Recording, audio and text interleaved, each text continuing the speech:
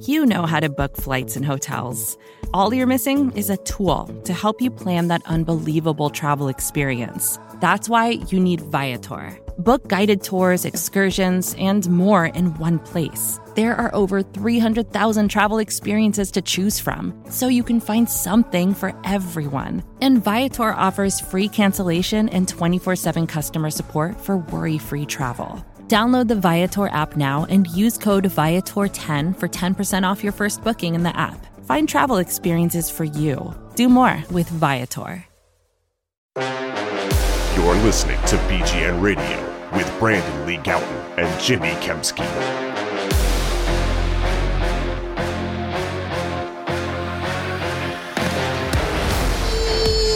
Yo! What's going on, everybody? This is BGN Radio, episode number 162. I'm Jimmy Kempski from PhillyVoice.com. With me, as always, is Brandon Lee Gowton of BleedingGreenNation.com. Brandon, how you doing, buddy? Jimmy, here we are, week 17. The worst division in NFL history, arguably. Well, no, they've actually passed a couple of them. They're only one of the worst ever in NFL history. One of the worst NFL divisions, or one of the worst divisions in NFL history, and the Eagles are eliminated with nothing to play for. They're the first team out, so that's always great. Obviously, lots to talk about with this team, with the season effectively being over before this meaningless Week 17 game. But before we do, Jimmy, righteous felon, Kraft Jerky. I mean, what better way to start off the new year, the offseason? It's been such a long and arduous Eagles season. Why not treat yourself?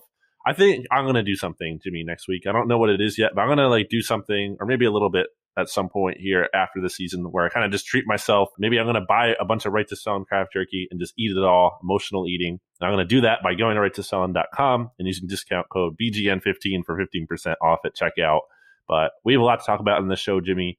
A lot of big picture stuff. Yeah, the season's over. So I thought maybe we'd sort of set the blueprint for the 5 biggest off-season stories. It's basically an off-season storyline guide. Number 1 is Howie going to stay or go?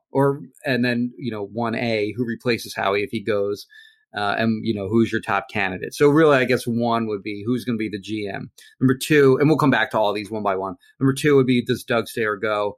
Who replaces Doug if he goes? Number 3, does Schwartz stay or go? That's something that we really haven't discussed really at all. I think that's been a very under-discussed thing, just generally speaking. So we'll get into that a little bit. My phone's ringing, and it's a spam call. Number 4 would be Carson Wentz. Does he stay or go?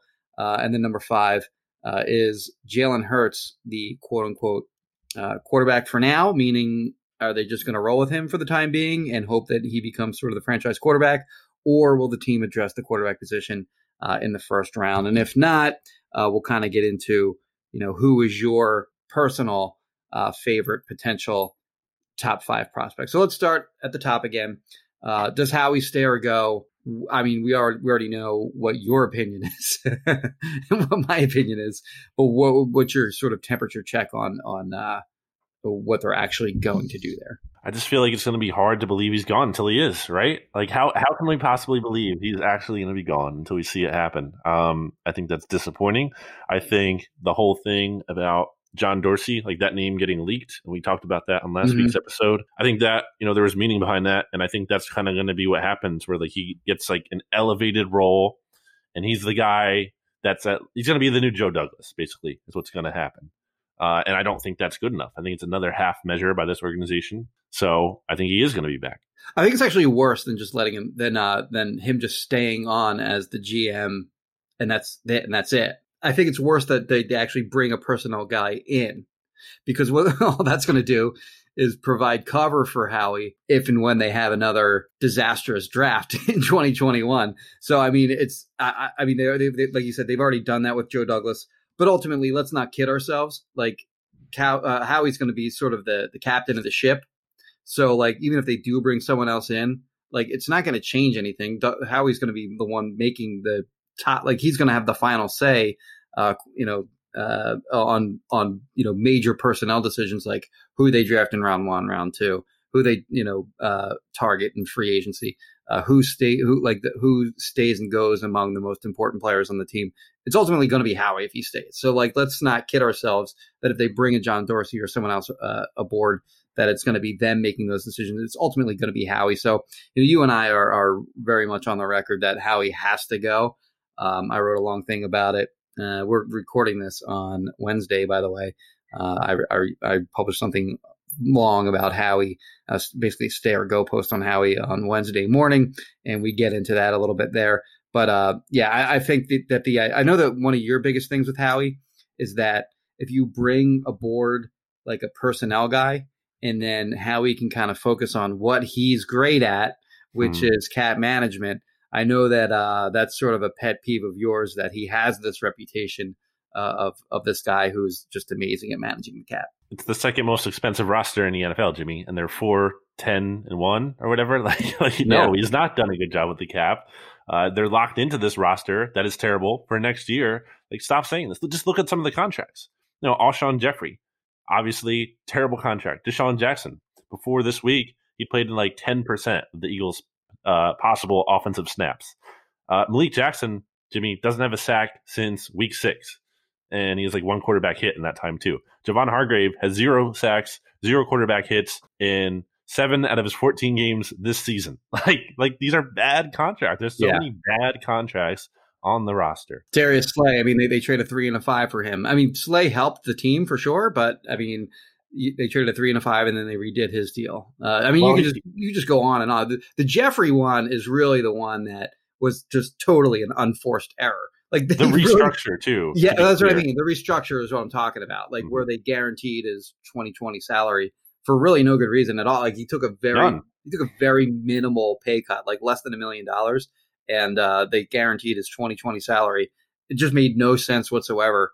Like the benefit of that did not come close to making it worth the risking the potential downside of that. And we saw the worst possible downside with him, and how much they had to pay him. And he was just an albatross of a contract on their cap.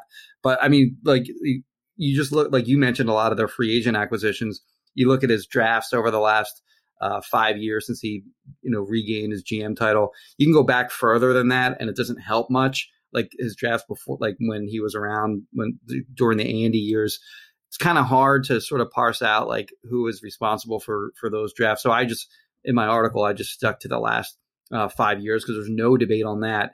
And those 5 years were just horrible draft wise. So, I mean, we're getting off topic here. We're sticking with the idea that he's this great cap manager. As you mentioned, it's the second most expensive team in the league. They're projected to be close to $70 million over the cap when the new league year begins. Of course, they'll roll some of their 2020 cap into 2021. But it's when you just look at sort of the future of the team, the roster's bad, the roster's old, the roster's super expensive, and they're going to have to extend. They're going to have to restructure guys and kick the can down the road further just to get under the cap in 2021. Because the idea was that they were going to have to they're going to sort of restructure Carson Wentz's deal this offseason, but now that's almost certainly not going to happen with the season that he had. So, I mean, they're just in horrible, horrible shape from a cap standpoint, even more so, in my opinion, than a talent standpoint. So the idea, again, the idea that that's the thing that he does well is it's just a weird reputation that he's sort of gotten over the years that doesn't really make a lot of sense. I think a lot of people have this weird reaction when he's restructured contracts over the year. And I think not to say that the fans are dumb. How he does it again. But it's all he's doing is just taking money that this player is owed and giving more of it to them in their pocket immediately. Right. He's not making money. He's not actually working magic. There's no magic to it. It's just it's a decision. It's a decision to pay this player more money now or more instant money now, and then push more money into future years to create cap space in the short term. You're not actually creating money. You're just moving it around to different places. I think people think of that as magic, and that kind of has created this, for some reason, this idea that he's a cap genius. Another point on that is I just don't think cap matters as much. The advantage of having a top-notch cap guy in today's NFL feels like everyone has that. Yes. For the most part. There might be some teams that are dumb about it, but on the most part, it's kind of analytics in baseball. Like, you don't have an advantage now in baseball if you have analytics. Like, everyone has analytics. This isn't some like revolutionary cutting edge thing anymore. But beyond that, I think an important thing to think about, for Jeffrey Lurie, Jimmy, is like, I think there's too much thought being placed into like what was in terms of like deserves to be here. Like, Howie Roseman deserves to be here because they won the Super Bowl. It's not about that. Like, it's about looking at this thing going forward, looking at like this mess of a situation they're in. And by the way, the guy who created this mess, Howie Roseman, and like, how do you look at that and feel like he's the right guy going forward? Because it's not about deserve. It's not about like one more year. This is about like projecting multiple years into the future. If you don't get rid of Howie Roseman, you're just delaying the inevitable, in my opinion. And I just think that there's risk in that. I think a lot of people think of risk as like you make a move too soon and it can come back to bite you. I don't think enough people think about risk as like you don't do anything and then, again, you're just delaying the inevitable. Right. Instead of ripping the Band-Aid off really quick, it's going to hurt, but like the pain is gone afterwards. It's going to hurt a whole lot more if you're like peeling it off very slowly, which it seems like the Eagles are inclined to do here. So that's my thought on it. Yeah, I mean, we touched on this before. Well, first of all, before I'll go back to one point that you made on, kicking the can down the road or whatever, and where it's not a magic trick where you just take a guy's salary and you convert it into a signing bonus and then you spread that money over the back end of the contract. They actually have, by my count, 11 players that have money on that they have basically salary cap hits on years after their contracts have already expired. That list is Fletcher Cox, Malik Jackson, Alshon Jeffrey, Lane Johnson, Jason Kelce, Brandon Graham, Zach Ertz, Deshaun Jackson, Javon Hargrave, Rodney McLeod, and Isaac Seumalo, the bulk of which are already 30 years of age or older. And really, it's kind of remarkable that they borrowed as much money from the future as they have and still managed to field a 4-10-1 team. Like they borrowed all that money from the future and they're still horrible. And then the other, just sort of big picture point on Howie that, we've kind of gone over here at length is that, like he can't be trusted to turn the team around because if he's not like the idea that Paul Domowitch reported that, the idea that Howie was going to be fired, like didn't even occur to like Jeffrey Lurie, like it's like not, it wasn't even like under it wasn't like even a discussion really.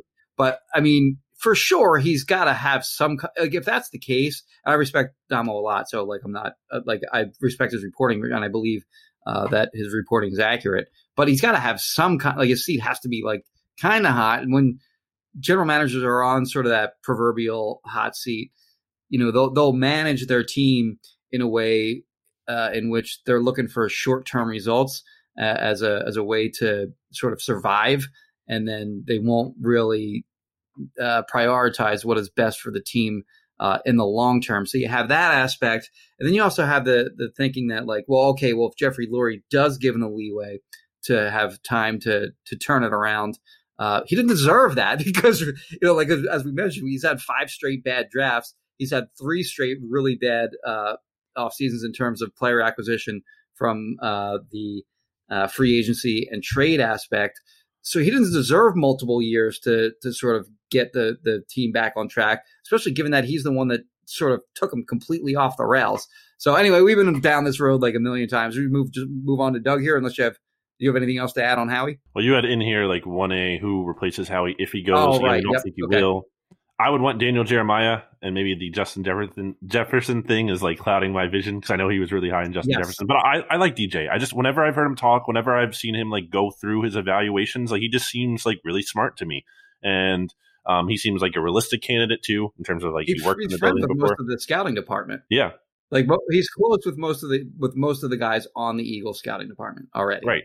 So I just think he's sharp. I like what he's about from what I can tell from him. One thing I think about, Jimmy, when it comes to Howie and like Lurie not firing him and the situation, like what if like he feels like he can't even get another great top GM candidate because they're not one of the best GM openings for sure. Like if they did fire their GM, I wonder about that.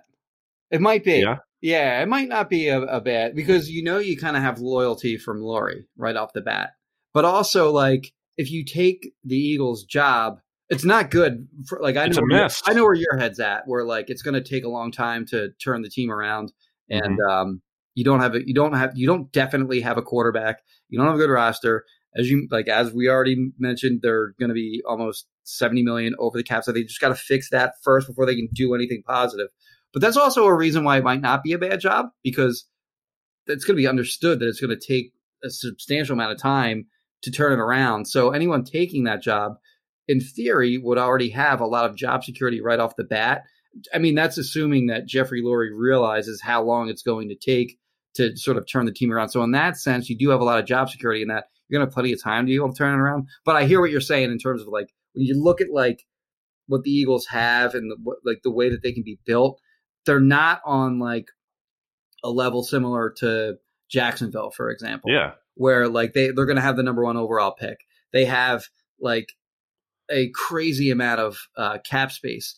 And they have, some good players here and there, young players as well. It's the youngest roster in the NFL to the least expensive roster in the NFL. So there you go. And so like from just a pure step in, and you got you have a lot of assets to play with right off the bat. You don't have that in Philly. You have plenty of that in Jacksonville and in other places. So it really just kind of depends all on what you prefer as a candidate. But I don't necessarily totally subscribe to the idea that it's a bad job necessarily. So we'll get into number 2. Does Doug stay or go? And you put in here, like, Doug is, puffing out his chest in press conferences this week, including after the game, in which he said he's part of the solution. And then Monday going on WIP and basically saying, that he fully expects to be back next year. And I know a lot of people will say to that, well, it's not like he's going to say he's going to be fired, but it's not about that. It's about there's a tone shift in him. When a couple weeks ago, maybe it was a month ago, whatever, he was asked, if he had received any assurances about his job, and he said no. And he still hasn't outright said that he has, but the tone would indicate that he has. Like, he's been like oddly like definitive, really, that he is going to be back.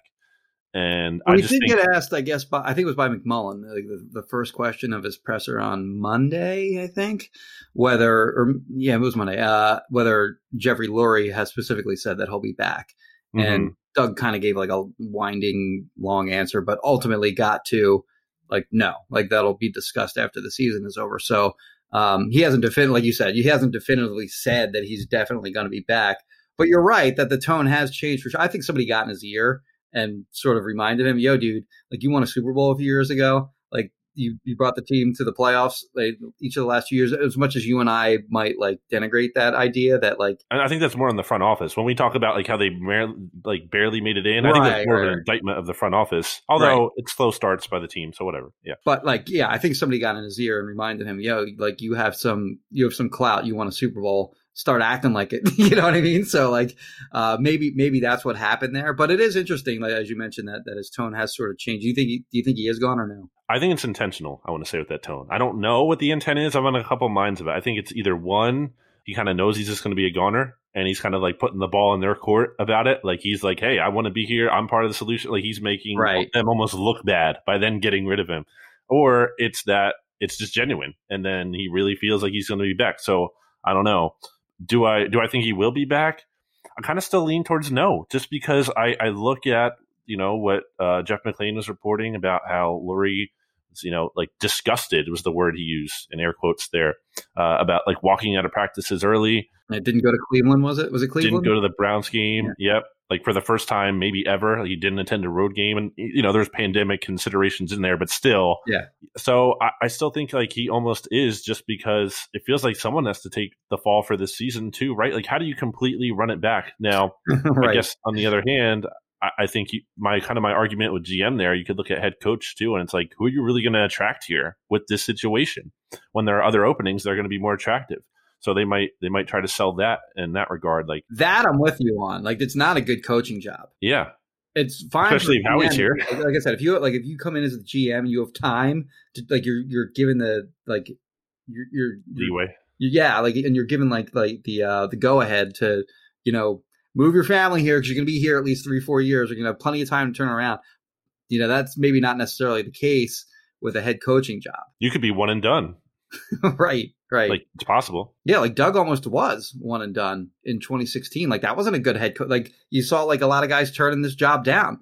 They got turned down by what's his name, the Giants guy, Ben McAdoo. Like, they got turned down by Ben McAdoo of all people.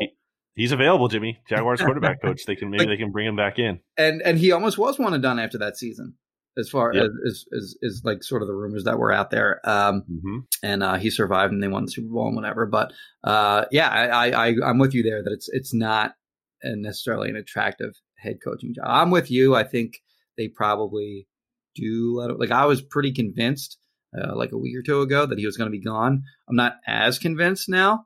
I'm a little closer to 50-50, I'd say. But if I had to pick one or the other, I would lean, excuse me, Peter Brady, voice cracking there. I would lean toward him going. I think we have to consider, too, that there were reports about like how he would be relieved almost in a way if he was fired. Yes.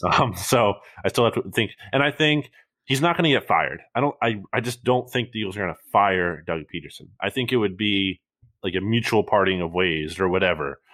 I think that's how it would be sold. At least maybe I'm wrong about that, but I just feel like, it's your only Super Bowl winning head coach. I just feel like you can't just be like, get out of here, Doug, you're canned. Like, I just find that a little hard to believe in terms of the packaging. But if we're talking about potential replacements for Doug, if he is gone, Brian Daboll is the name that I think. Yeah, that's who I would say too. I mean, it's the same agent as Howie Roseman, the Bob Lamont guy, and that is absolutely relevant. It matters for sure. Well, especially in a situation where you don't have an attractive job. Like, the agent connection matters more than ever, I would say, in that instance, because it's like, well, this job isn't that good, but we share the same agent, so there's an in, and we can whatever like smooth it over. And I also think he's also good.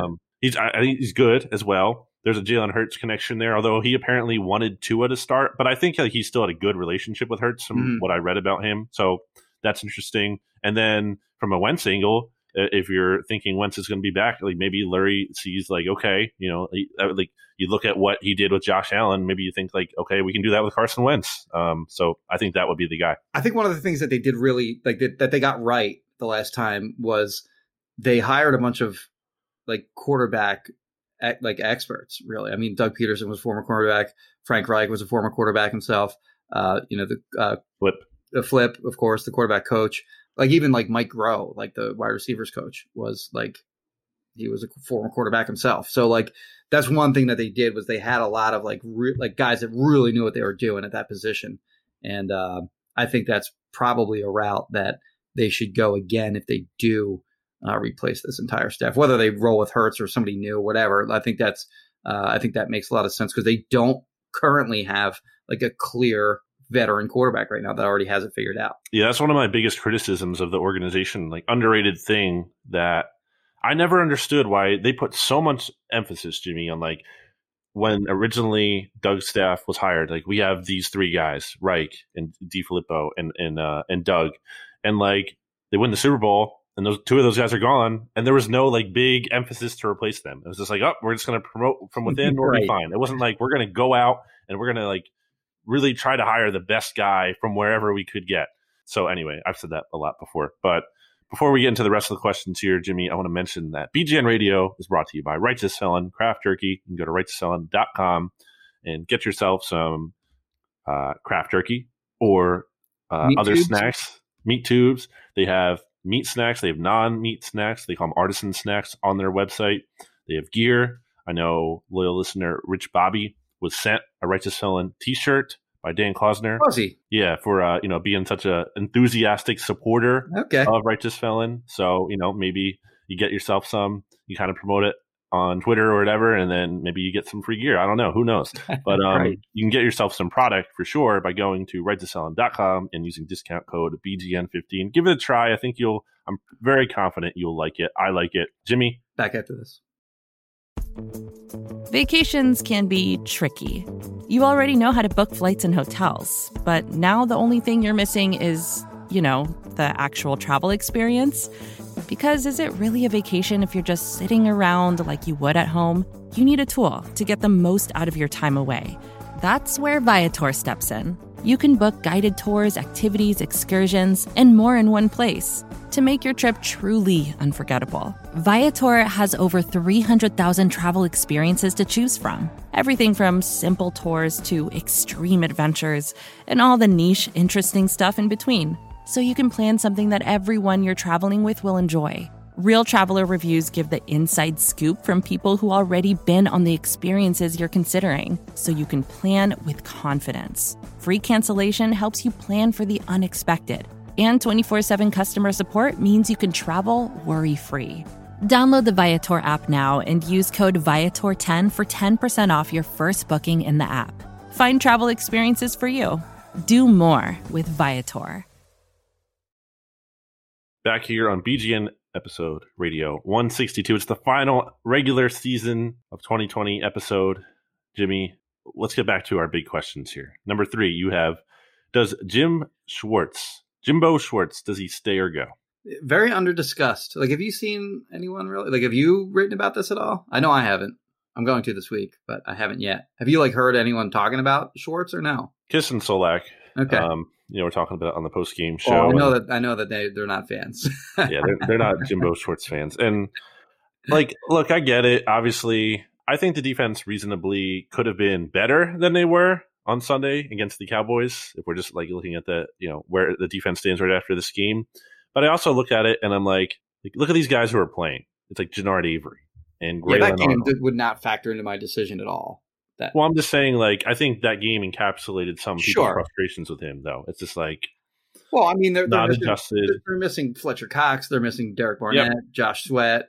They're missing Avonte Maddox isn't good, but he's certainly better than Michael Jacquet, as we came to find out. Like, so, they had injuries across the board. He's done, I think, enough with the players that, like, the talent that he has to justify coming back. And you just look at his track record, like, I don't know what the Eagles are ranked DVOA. I'm sure you do, right? Defensively, it's like around middle of the pack. Last time it was like 16, and that's not bad for like the level of talent that they have. I mean, they have the third fewest amount of cap spending on defense in the NFL. Okay, and then like their linebackers are garbage. We already know like their back end. Like we sort of expected them to not be good there before the season began. We expected the defensive line to be good. Obviously, they put a ton of money into the defensive tackle position, stupidly. I think that's where it all starts. Obviously, for them is that defensive line, and the defensive line is good. So, but like on the back end of the linebackers and the secondary, I mean, for years and years, he's had to sort of coach around that, and I think he's done a reasonably good enough job. Where the one thing where he should stay, but the one thing I don't know about him is what is his contract situation. So maybe I should try to find that out. I guess, like, is he still under contract after this year? Does he want to stay or go? Like, does he even want to still be here or not?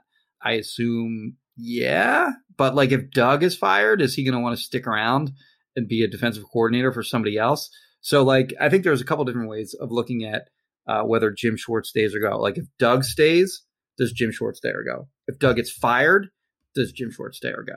And I think, like, there's two different answers there.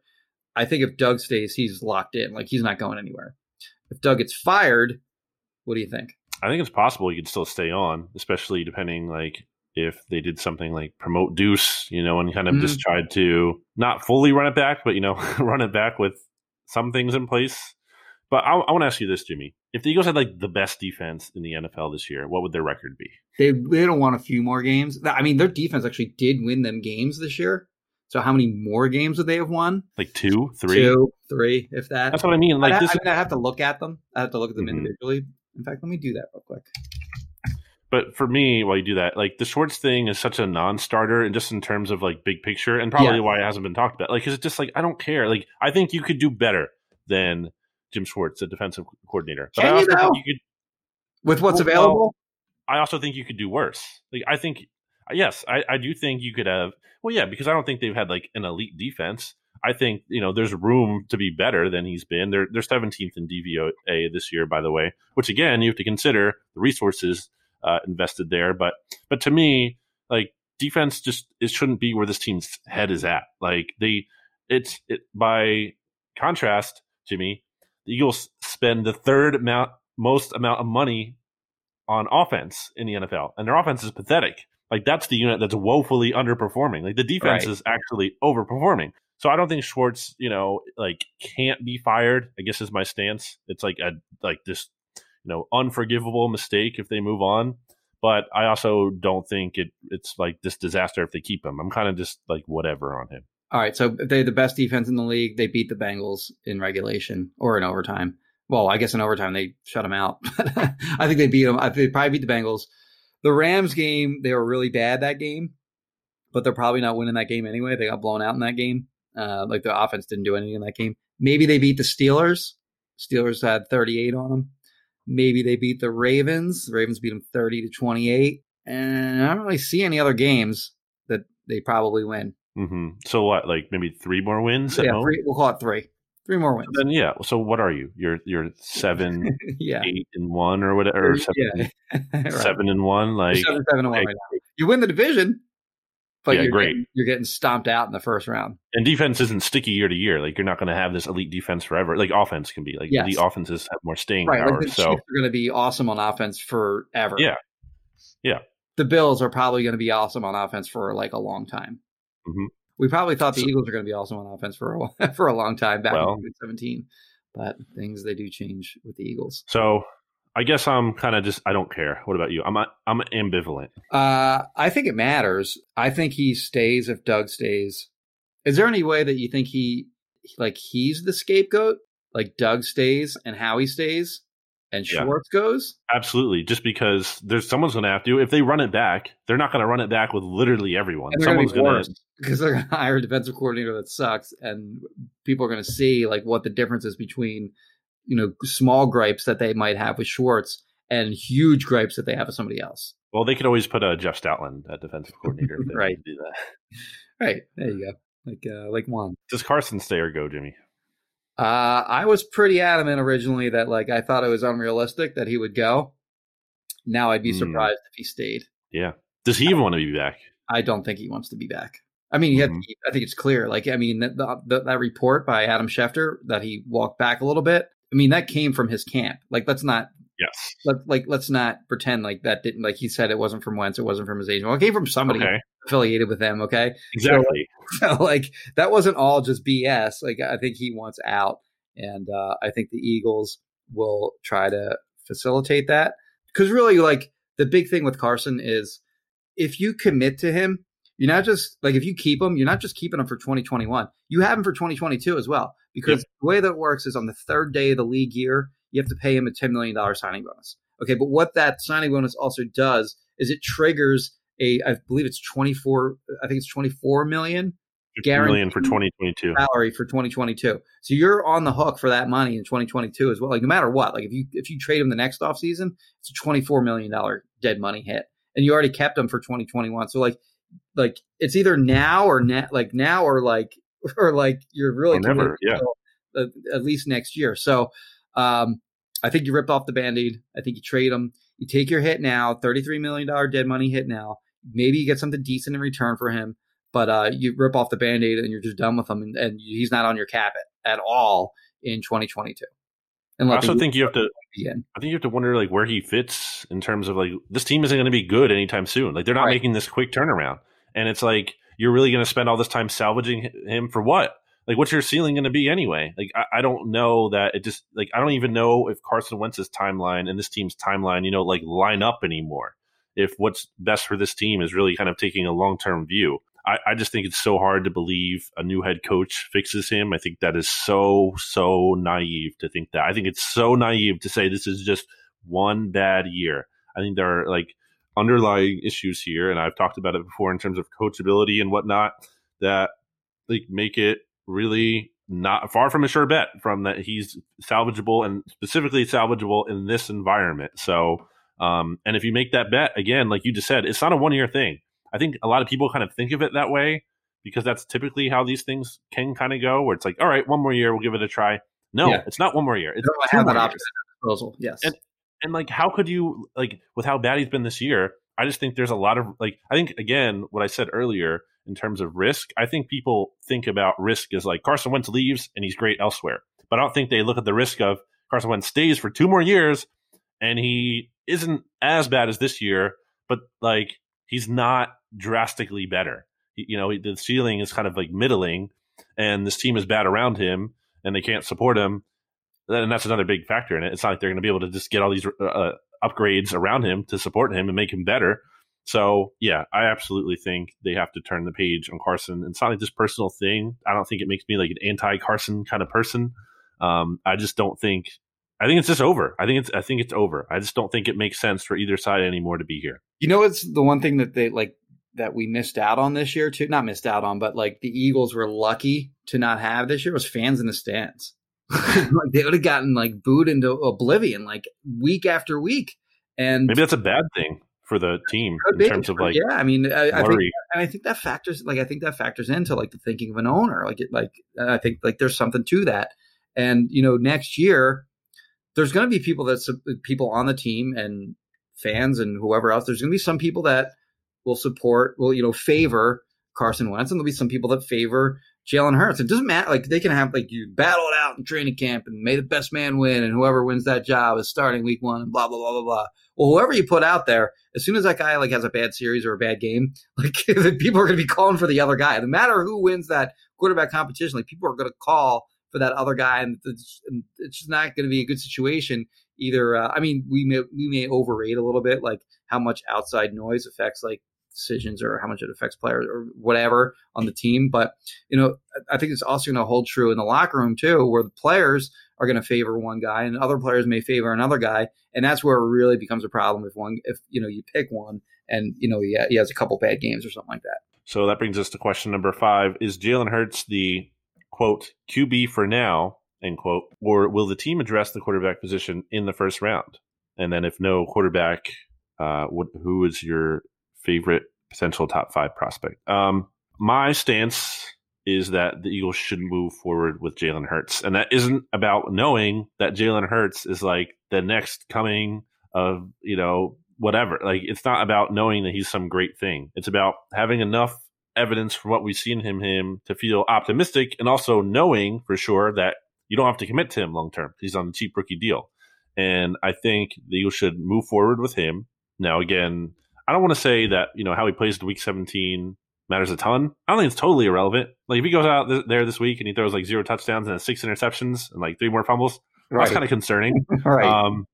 But that doesn't really change my mind overall about like, I think they need to move forward with him as the guy for now, as you put it. Not like the long-term starter they're committing to in the next 5 years, the guy for now, and kind of gather information. Like I know it's not ideal for teams to be in a situation where you're going into a season and you don't know that this quarterback is a long-term answer, but teams do it. I mean, look at the Patriots this year. They did it with Cam Newton. It didn't work out. Now they're going to move on. Right. It shouldn't be so unthinkable that sometimes you just, when you're not in a good spot, you just have to try something out. And if it doesn't work, then you just move on instead of just stubbornly, because what's the alternative? Just stubbornly trying to make like a square peg go into a round hole. Like you're just trying to force something that's not going to work. Like, so yeah, to me, Jalen Hurts is the quarterback for now. See, I think it all depends on, like, if they really like a quarterback, like, I don't think like you take a quarterback on the hope that like he's gonna. If you think a quarterback has some warts and you're not like totally sold on the guy, then don't take him. But if there's like a quarterback that you love, like you really really like that guy, and he's just available wherever you're picking, whether like the Eagles are going to pick anywhere between 3rd, unlikely, and 10th, also unlikely, but it's going to be probably closer to the middle of that. They'll probably pick somewhere like if they lose this week, they'll probably pick 5th, I would think. So if they're picking 5th, for example, and a quarterback is just sitting there that they love, and it's just like a strong quarterback draft, like Trevor Lawrence is probably going to go to number 1. And you have Justin Fields from Ohio State, Zach Wilson's from BYU, and then Trey Lance from of course North Dakota State. These 4 quarterbacks that are all like they're all going to go in the first round. Probably all 4 of them are going to go in the top half of the first round. We'll see. But like if there's a guy that they really, really love and you're picking that high, you might not have an opportunity to pick that high again. So maybe you do just take the quarterback, but I don't think you do that unless like you really, really are sold on a guy there. So I'm kind of with you in the sense that like I would just roll with Jalen Hurts unless there really just kind of is that opportunity to take a quarterback, in which case like that position, you have to have it right. If you don't have it right, you have no chance. Like I remember like the Dallas Cowboys back in the day, they drafted Aikman, number 1 overall. And then like they took another quarterback with a first round pick in like the supplemental draft. And Aikman was like, what the hell? And they wound up battling out. Aikman won that quarterback battle and, whatever else thereafter. But I don't think it's that crazy to make sure that you absolutely get that position right. Now, they were certainly wrong, in my opinion, to take Jalen Hurts in the second round when they had what we thought was a franchise quarterback at the time. And I think the drafting of him contributed to the downfall that we saw of Carson Wentz this year. But I don't think this is the same situation. I think like you don't know what you have really in Jalen Hurts. And if you have an opportunity to get a guy that you love, then just do it. How insane is it that we're like here, that we're talking about like, so they have Carson Wentz, huge money contract. They drafted Jalen Hurts last year, which was insane and stupid. And now draft another quarterback. It's like, oh my God. Like, I get what you're saying and it makes sense. But at the same time, it's just like, this is so ridiculous of a conversation to be having. Have you looked at like the other prospects other than quarterback? Well, Zach Wilson would be my guy, I think, if quarterback. I'm intrigued by him the most early on. Still a lot of time before draft in late April, Jimmy. But early on, he's the most intriguing guy to me. If they were, let's say they get the third pick. That's, I think where I might be at. Otherwise, I don't think Chase is going to be where they pick because I'm assuming they're going to get like 5 or 6. And I think he might be off the board by then. Although maybe not. I don't know. You got the Oregon tackle that's going to go really early. Penei Sewell, or whatever his name is. Yeah. I think Devonta Smith might be the guy. It's a little rich for my blood for him. Super well, I'm saying like 6. Yeah, still, it's a little rush for my blood. Okay. But Jamar Chase would be my guy. Like that's like my that's well, like I agree. Like I'm saying I don't think they're in range. He was definitely better than Justin Jefferson the last year that they played together. And we already see what like Justin Jefferson's doing. Like that's enough for me. Like and he's a perfect fit for like sort of what they need at the wide receiver position. Like he's going to be an X receiver. He's got big, he's got size, athleticism, speed. Like he's got everything. He's going to be a number 1 receiver in the NFL. My basic take is like just get a stud. Honestly, get a star, elite level talent. That's what this roster needs more than anything. It doesn't matter like what they pick. Like the only thing that they can't reasonably take in the first round is running back, tight end, kicker, punter, long snapper. I would say, with that said, and guard, I guess where they'll be picking in the first round, I guess. But like.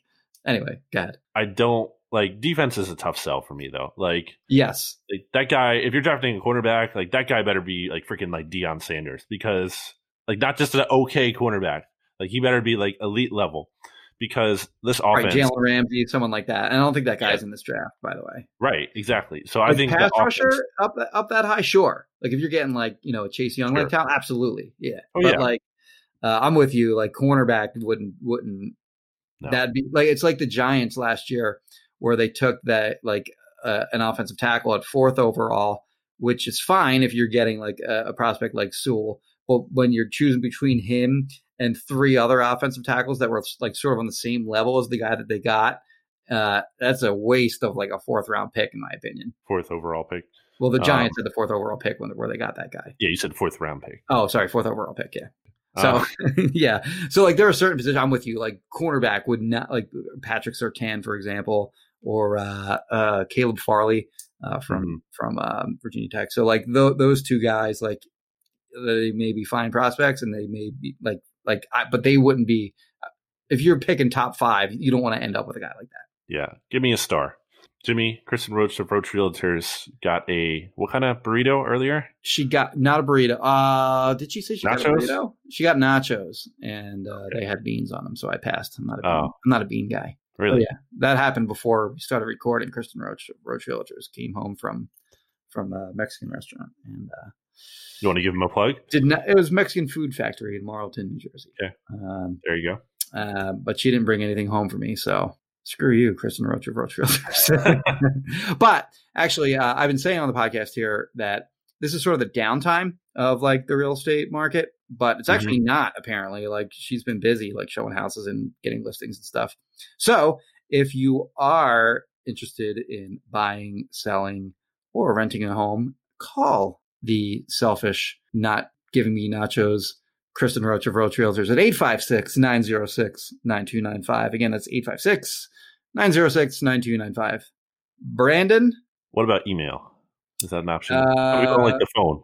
Yeah, her email is, I believe, it's Kristen. It's KRISTINL, as in Lee, Roach at gmail.com. Or they can email you. Or they can email me directly, Jimmy at phillyvoice.com. Yes. Back Brandon? after Okay.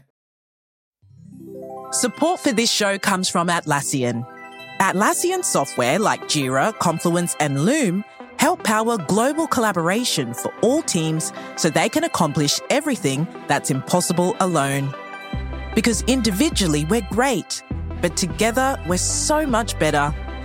That's why millions of teams around the world, including 75% of the Fortune 500, trust Atlassian software for everything from space exploration and green energy to delivering pizzas and podcasts. Whether you're a team of 2, 200, or 2 million, or whether your team is around the corner or on another continent altogether, Atlassian software is built to help keep you all on the same page from start to finish. That way, every one of your teams, from engineering and IT to marketing, HR, and legal, can stay connected and move together as one towards shared company-wide goals. Learn how to unleash the potential of your team at Atlassian.com. That's ATLASSIAN.com. Atlassian. Back here on BGN Radio, episode 162 for our final segment. Jimmy, a couple quick hitting things, I guess, before we get into our picks. Lightning round. 21-day practice window opened for Brandon Brooks and Davion Taylor. Yeah, I think the Brandon Brooks thing is a very obvious attempt at trying to create like positive PR in a time where everything is negative. Although good for him. I don't want to take anything away from Brandon Brooks, the human being. Totally rooting for that guy. But I think from an organizational perspective, I just felt like this was put out there so they could be like, look, Brandon Brooks is ahead of schedule. That's a good thing. He's not playing, to be clear. They added him to the – they actually sent out a mass text to all the media where like they're not he's not – they didn't say specifically that he's not playing, but they said they just added him to they opened the practice window so that he could do individual drills with the team. He wouldn't otherwise be allowed to do them. I guess he was on PUP, right? He wasn't on IR, so he was on the PUP list, which is basically functions sort of a similar way. But they opened the practice window just so that he could kind of work out a little bit with his teammates this final week of the season. But he's not going to be playing. And then Davion Taylor, as you mentioned, I mean, we've seen nothing from him this year because he hasn't played much. But when he has, like, I forget what game he actually got a decent amount of snaps.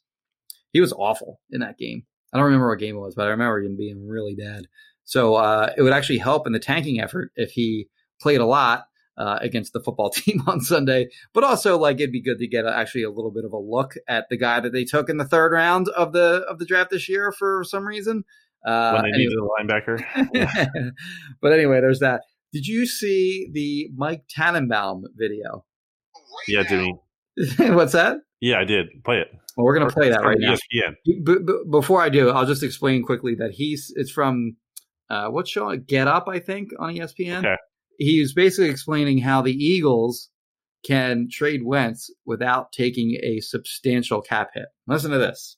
If Carson Wentz was traded as is before he earned a roster bonus, he would count $33.8 million on Philly's cap next year. However, under the rules, Greeny, if Carson Wentz wrote a check for $20 million before the end of the 2020 league year, the Eagles would get a credit next year, meaning he would only be $13,800,000 on their cap in 2021, which is a very reasonable number. At the same time, Carson Wentz could go take 2 visits. Presumably it would be to New England and, most importantly, the Indianapolis Colts, because Frank Reich's had him before. They've had a lot of success. He could take a physical and renegotiate a contract. The contract to me would be really easy. Keep paying Carson Wentz $32 million a year, which is what he was making, and have the Colts pay him a signing bonus of $20 million, so he is now made whole and he keeps on going on his contract. If I'm the Colts or the Patriots in that matter, I'm paying roughly $38 million a year, which is $32 million a year for 3 years, plus the $20 million, which is high, but still less than Deshaun Watson. And then in terms of the trade compensation for the Eagles, to me, it would be a second-round pick in 2021. And if the new team, the Colts or the Patriots, make the playoffs during the 21 season, then the Eagles will get an additional second-round pick in 2022. So if I'm Philadelphia, I have a very manageable dead money of 13.8.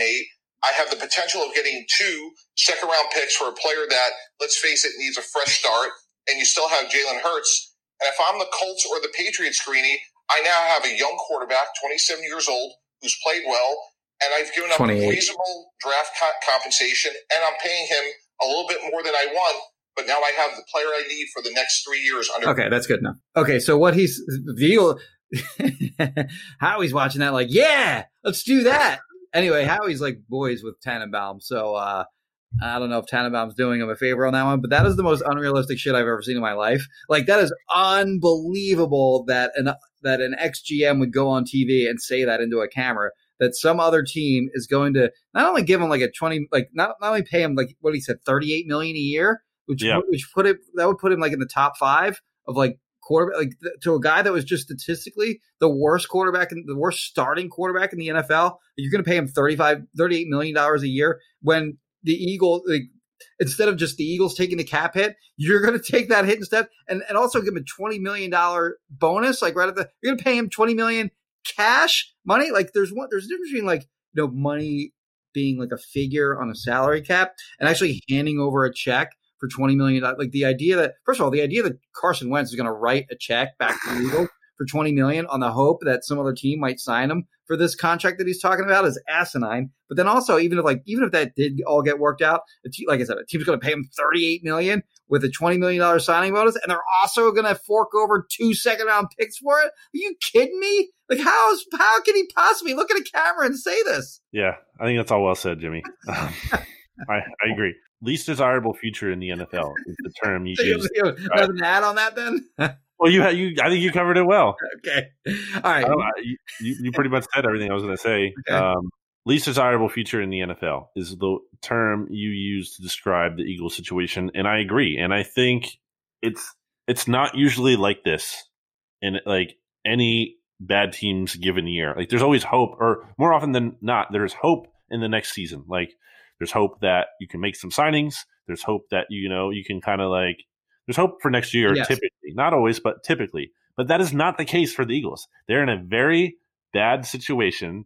I think like this bad season was just the only like the beginning of more bad things to come. It's not like just one blip on the radar, one bad season. You kind of just write it off like it would be for the Cowboys potentially. Let's say like Dak got hurt, so they can look forward to him being healthy next year, and they can have excitement for that. The Eagles can't just do that. You can't just say like, oh, it's just a bad year for Carson Wentz. He'll be fine next year. You can't just say that. We don't even know if he's going to be back next year. First of all, so yeah, I think you illustrated it well in chart form. Some people had issues, I think, with like the Lions, you said in the chart form at quarterback and Raiders quarterback. Yeah, I mean, you can nitpick whatever you want on that. That's fine. Like I wouldn't. But even if you do, I'm not gonna put still down there. A lot of those things. Yeah, but like all those teams have something to look forward to, whereas the Eagles do not. Like the Eagles, like the way that I put the chart together was like no clear answer at quarterback, bad roster, old and unhealthy cap situation. Like every other team in the league had at least one of those 4 boxes checked as like a positive. I would argue the Eagles have created the perfect storm of apathy, as I want to call it, because they won the Super Bowl a few years ago. So like you don't have that hunger, the same hunger you once had, because you saw them win it all. So it can't get better than that. Yes. Now there's really nothing to look forward to in the future. Yeah. Like it's not even like, well, we had a bad year, but they're going to fire the GM. It's not like the Jets were like, oh, we had this terrible year, but at least we're going to fire the head coach. Like you might not even get the satisfaction of that. Right. There could just be more badness to come.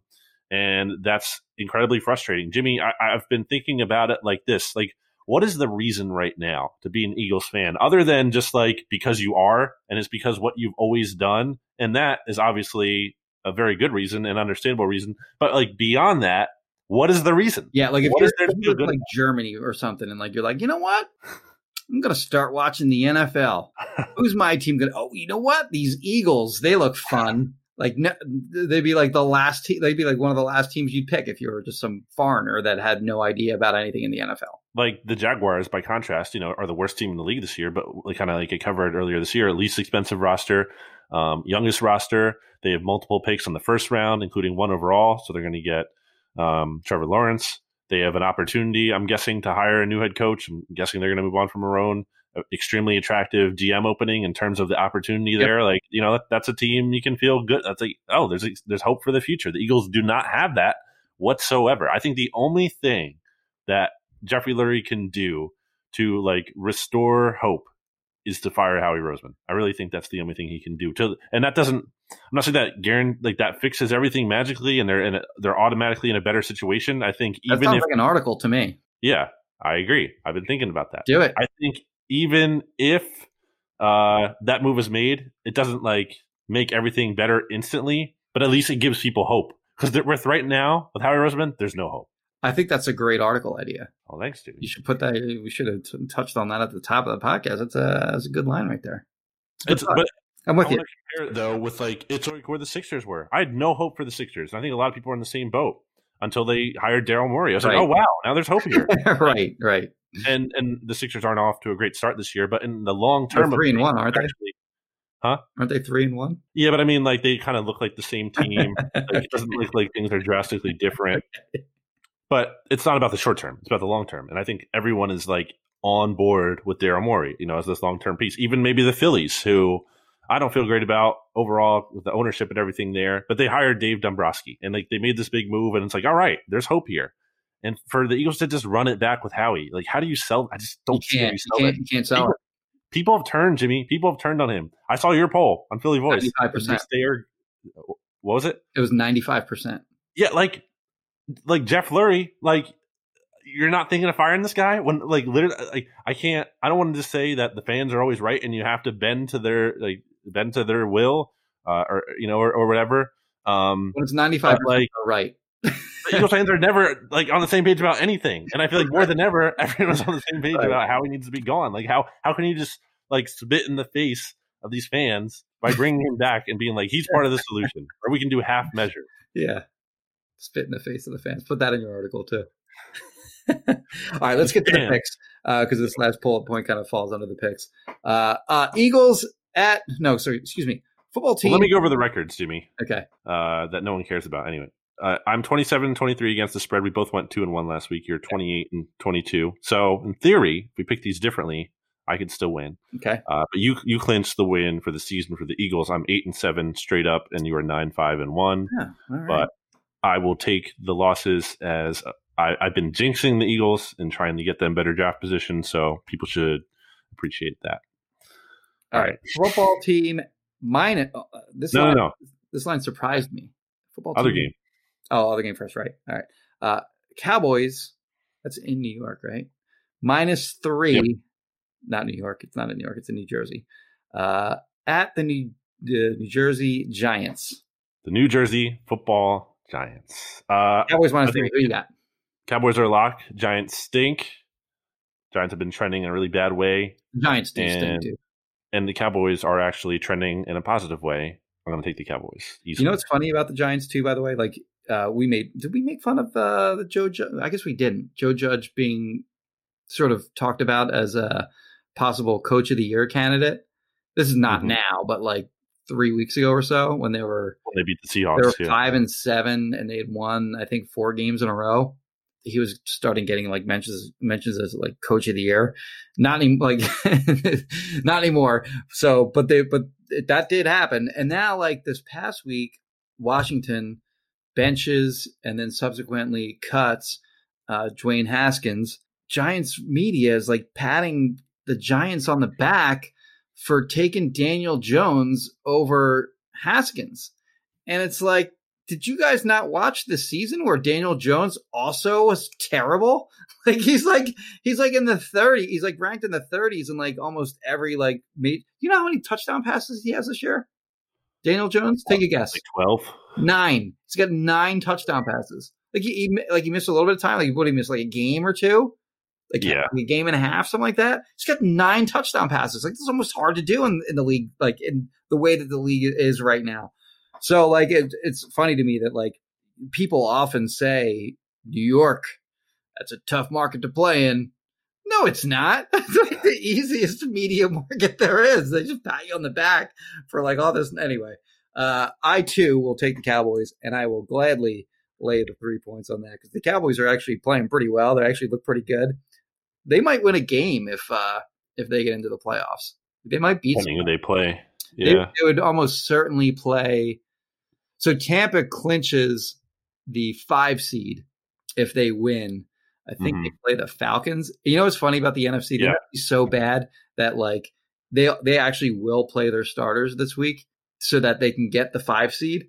Whereas like any other year, you know, the difference between like the 3 seed and the 4 seed might be negligible.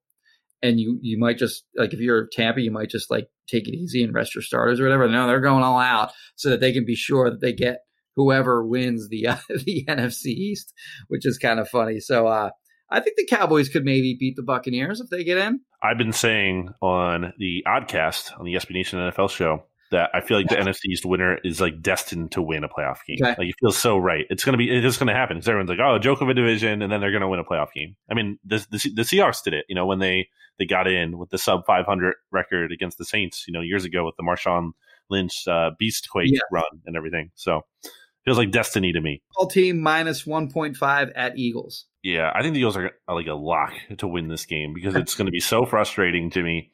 And this whole garbage about this garbanzo beans, as Shilkapadio would say, stuff from Jim Schwartz about, oh, we have the no hat rule. What are you talking about? Like, so you're not going to hand a hat so they know what you're talking about. Well, I was going into it. I was going to say, like Jim Schwartz said, there's a no hat rule for the Eagles this week because they're not going to, allow Washington football team to get the NFC East Division Championship hats and shirts. Which, first of all, I think like who cares? Oh wow, they have those. Like wow, what an accomplishment. But even beyond that, you're just delivering them to Dallas. Then, like that's all you're probably going to do is you're just handing the division to Dallas if you beat Washington this week, which is worse than handing it to Washington because Washington, as we've outlined, like they need the quarterback more. Like they could benefit from being higher in the draft. It's bad for them if they win this game. With that in mind, I absolutely think the Cowboys are going to make the playoffs and the Eagles are going to help them get there. And it's going to make what's already been a terrible season even more miserable. And Jimmy, I just want you to know that I went to bed relatively early on Sunday night and I woke up on Monday morning and I saw that the Eagles game was flexed. Yeah. Into Sunday Night Football. And I thought I legitimately, not like joking, I legitimately thought I was having a nightmare. I thought like I was still like sleeping and I was like, this is, and then it was reality and it's so terrible. It's so miserable that we're actually going to be there watching that game. I hate them. I hate night games. You do too, right? Yeah, especially in this situation where it's like, there's going to be so much turnover and turmoil the next day too because like the season is over. Yes. Disaster. It's terrible. It's awful. And for Eagles fans. I used to live in North Jersey and I drove to Philly whenever I go to practices or games or whatever and sucked as a commute. But like that was really bad when there would be night games because you don't leave. I mean, normally for night games, I won't leave the stadium until like 1:30 or so. So I'd be getting home at like anywhere between like 3 and 3:30 in the morning. Like, yeah, like I'd be like really tired on that drive home and it always sucked. Now it's not as bad anymore, but like I hate being there that late, even for a game that matters, much less this garbage that we're going to have to go watch. And like, I think it was pretty much unanimous across the board. Like nobody wanted this game to be flexed. I think Tommy made a joke like they should have flexed it to like 9 a.m. on Wednesday. Please, yeah, get it over. That's right. Like the NFL made this Eagles season even worse. They made it even longer than it has to be. Like, it's terrible. But yeah, I'm with you. I'll take the Eagles to win because they are going to wreck their. I mean, if there's one thing that we have learned about the Eagles is they can handle a 4th string quarterback. That's the thing. And I don't even know how to pronounce his last name. So the football team Heineke is more than likely going to start Taylor Heineke, one of those two. I haven't looked recently because who cares? But I don't think Alex Smith is supposed to start. Have you seen anything about that? As of Wednesday, December 30th, we don't know. Okay. But I mean, even if he does, it seems like, is he going to make it through the game? Like it just seems like it's dicey to me. So I don't. But again, like I guess it matters between like Smith is better. He actually had like part of his calf. He has part of his calf missing. So like the idea that his injury is a strained calf. But when you have part of your calf missing as a result of like one of the worst leg injuries in NFL history, like you're not going to come back all that quickly. And we've been through like the list of quarterbacks that the Eagles have beaten over the last 2 years. And we're talking about like the Luke Falks of the world, Ben DiNucci, like guys like that. This is going to be another one of those games where they beat one of these just fourth string quarterbacks and completely wreck their draft position. And this isn't new for them. Like they wrecked their draft position in 2015 against the Giants. Pat Shurmur. He fired Chip and Pat Shurmur took over. I remember DeMarco Murray had a big game in that game for like so did Bradford. The only big game he had. And yeah, Bradford, like that game helped contribute to the last 7 games and last 3 games was another one that his agent put out. So it'll be funny to see like who has some misleading stats in this final week and Sean put some lipstick on this pig of his season. But yeah, I have the Eagles winning this game because of course they will. Yep, that's where I'm at too. So here's where we are. The last thing you had, Jimmy, is I guess we can get into this more. We'll get into this more next week. We'll talk about more than just the Eagles. We can talk about. We're going to talk about the most objectionable teams. Who win the Super Bowl. We can do that next week, and maybe talk about playoff picture. We can do maybe our playoff predictions. Yep. Yeah. Beyond the Eagles. Yes. Scope beyond the Eagles. And well, I don't know. I mean, there may be some. There's going to be Eagles news next week because they're going to make decisions on the GM and the coach and the defensive coordinator probably within I would think within like a day or two of their final game because they have nothing to play for. So it's not like anything that happens on Sunday is going to change their mind between what they're thinking now and then. So, I mean, there's going to be Eagles news, but maybe in the last segment we'll kind of go through our playoff predictions and most objectionable teams, who we're rooting for, who are. We can do that real quick. Who are you rooting for? I think we did cover this actually last podcast. But who are in terms of like realistic team, there's a chance to win. I would say the Bills. I'm also going Bills. I mean, it would have been Andy, but that's already done. So yeah, I would almost say the Chiefs are like one of the most objectionable, just in terms of boring. Like they don't win last year. Are likable though. Yeah, but just like I don't care. Like they won last year. Like it's not okay. Great, whatever. It almost makes this season feel like pointless if they win again because it's like what was this all for? Just so they can win again. I think like they're one of the teams that like Patriots fans hate. Like they don't like the Chiefs. Because they didn't have any like real divisional rivals that mattered. Like for years, like their biggest rival was the Colts, for example, because they were the team that was, potentially the roadblock to them getting to the Super Bowl. So I enjoy when Patriot fans are unhappy. So that would be a reason for me to root for the Chiefs, I guess. But I'm with you. Like the Bills, that's a city that deserves to see a winner. And that's a fun team to watch. It is. Like, Jimmy, any final thoughts? Stephon Diggs would have been fun to watch all year with the Eagles. Sure. But any other final thoughts? Final thoughts? No, just stay safe. Call Kristen Roach if you want to buy or sell or rent a house. And Happy New Year, everybody. Happy New Year. It's our last podcast, Jimmy, mercifully, of 2020. What a year it's been. Everyone can kick in the new year the right way by going to righteousfelon.com and getting some Righteous Felon craft turkey by using discount code BGN15 for 15% off. So go do that. We'll talk to you at some point, maybe an emergency podcast. Who knows? We'll see what happens. I'll tell you what, we'll do an emergency pod if they fire Howie or Doug. Okay. If they keep them, well, we'll probably just do it anyway, right? We'll figure it out. All right. Yeah. All right. See you guys next time. BGN. From data privacy to the future of TV, retail media, and beyond, the world of digital marketing is constantly in flux. So how can you keep up? Well, The Current Report is there for you. Each week, marketing leaders on the cutting edge give you the latest insight. So if it's creating a buzz, they'll be talking about it.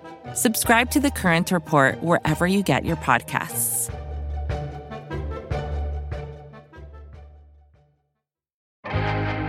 First thing in the morning, as soon as you wake up, the to-do list starts. Does the car need gas? Hopefully those leftovers are still good. Why did I get CC'd on Mom? No. You can't escape the to-do list, but you can make the most of your me time with a relaxing shower using Method Hair Care products. Try Pure Peace Volumizing, Simply Nourish Moisturizing, or Daily Zen Shampoo and Conditioner for daily use. All formulated with long-lasting fragrances and are safe for color-treated hair. Reconnect with the best version of yourself. Visit methodproducts.com to unleash your inner shower.